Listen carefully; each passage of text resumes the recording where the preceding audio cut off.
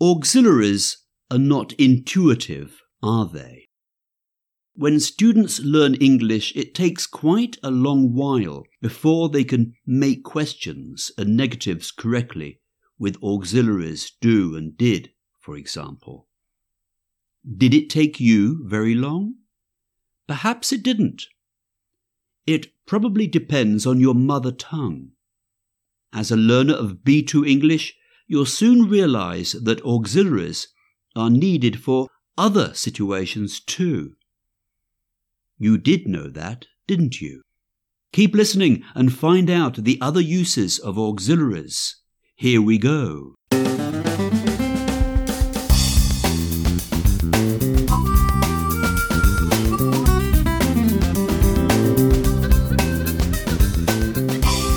Hello and welcome to Practicing English.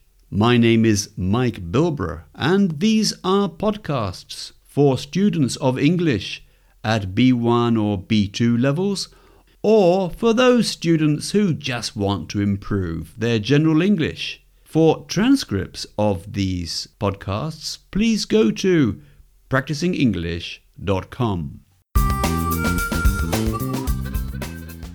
Besides questions and negatives, it's true that short answers are usually taught in schools quite early in your English language classes. Your teacher may say to you, "Don't just say yes or no. Repeat the auxiliary." So when she says, "Do you like travelling?" she wants you to reply, "Yes, I do." "No, I don't." At B2 level, you could extend that knowledge and use the auxiliary so you don't repeat things you're talking about.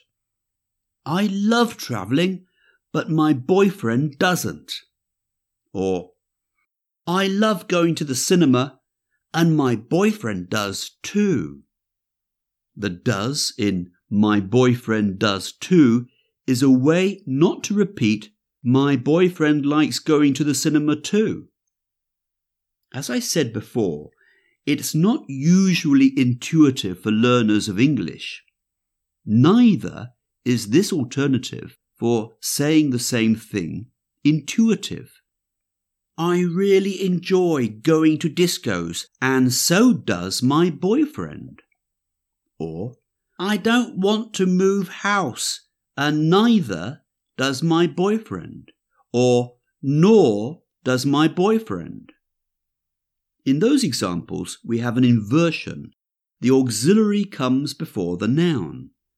So does my boyfriend. Neither does my boyfriend. Or, nor does my boyfriend. It's the same thing. The rule is then, use so with a positive verb and neither or nor with a negative verb. It's important to be aware of the auxiliary required, isn't it?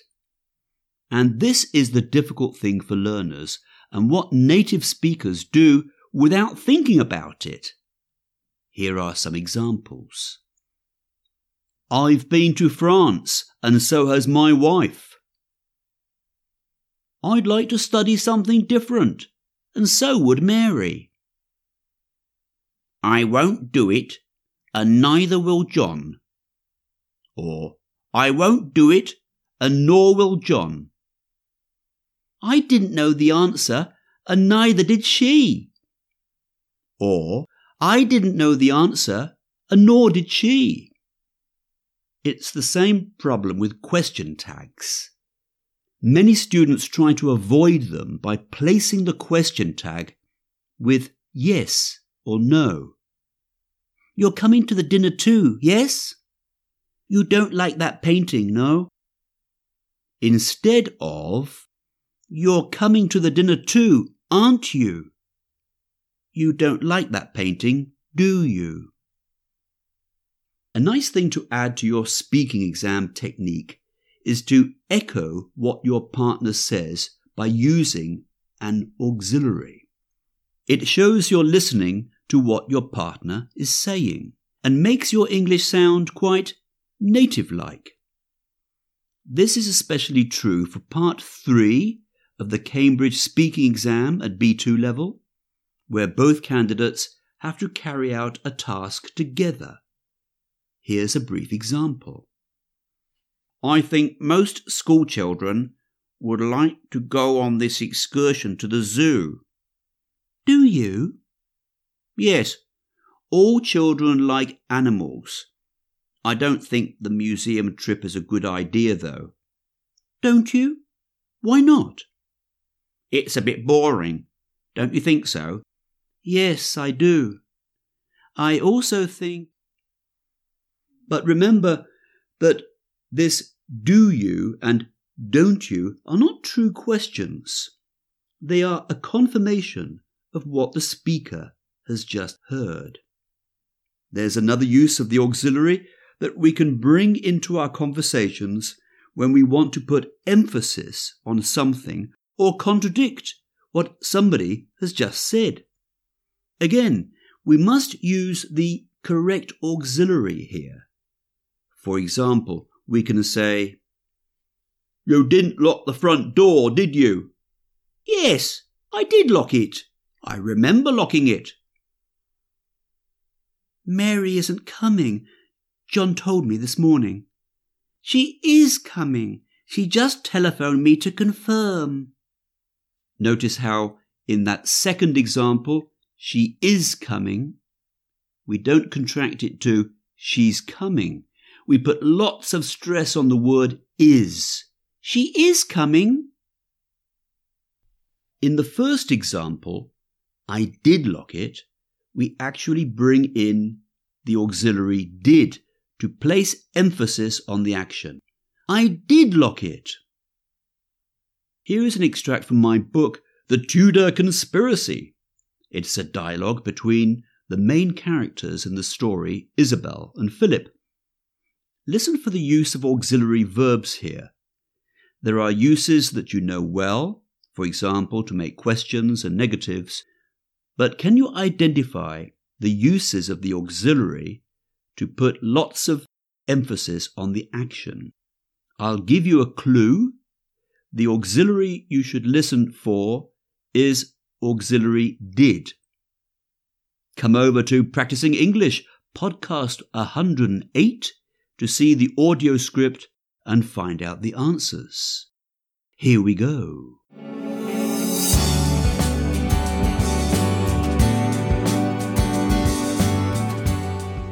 Are you all right? He said. I was looking for you. I knocked on your door about 5 minutes ago. There was no reply. I went downstairs to look for you. Isabel's eyes widened. Did she see you? She asked. Who? That Jane woman, said Isabel. What? Why should she? A pause. Isabel, don't worry about her. That's over. We're safe here for now. Then he went on. Look, I've been thinking.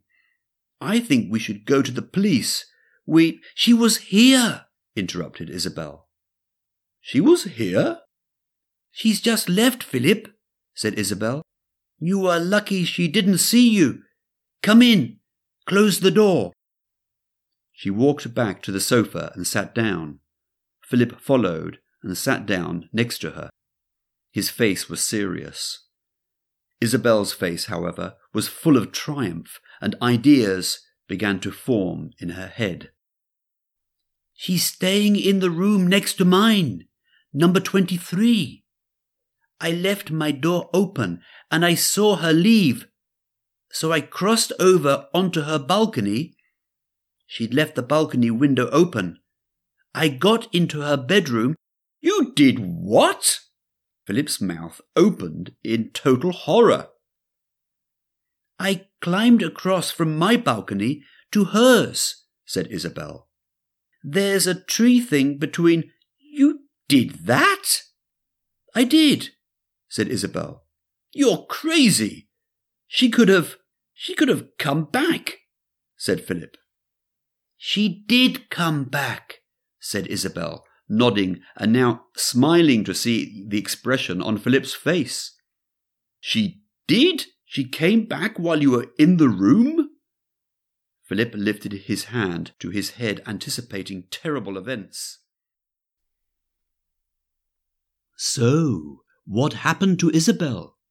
You can find out if you listen to my book, The Tudor Conspiracy, here at practisingenglish.com, and you can buy the book or the digital version of The Tudor Conspiracy by M.A. Bilborough at any Amazon platform. That's all from me for today. Until next time, goodbye.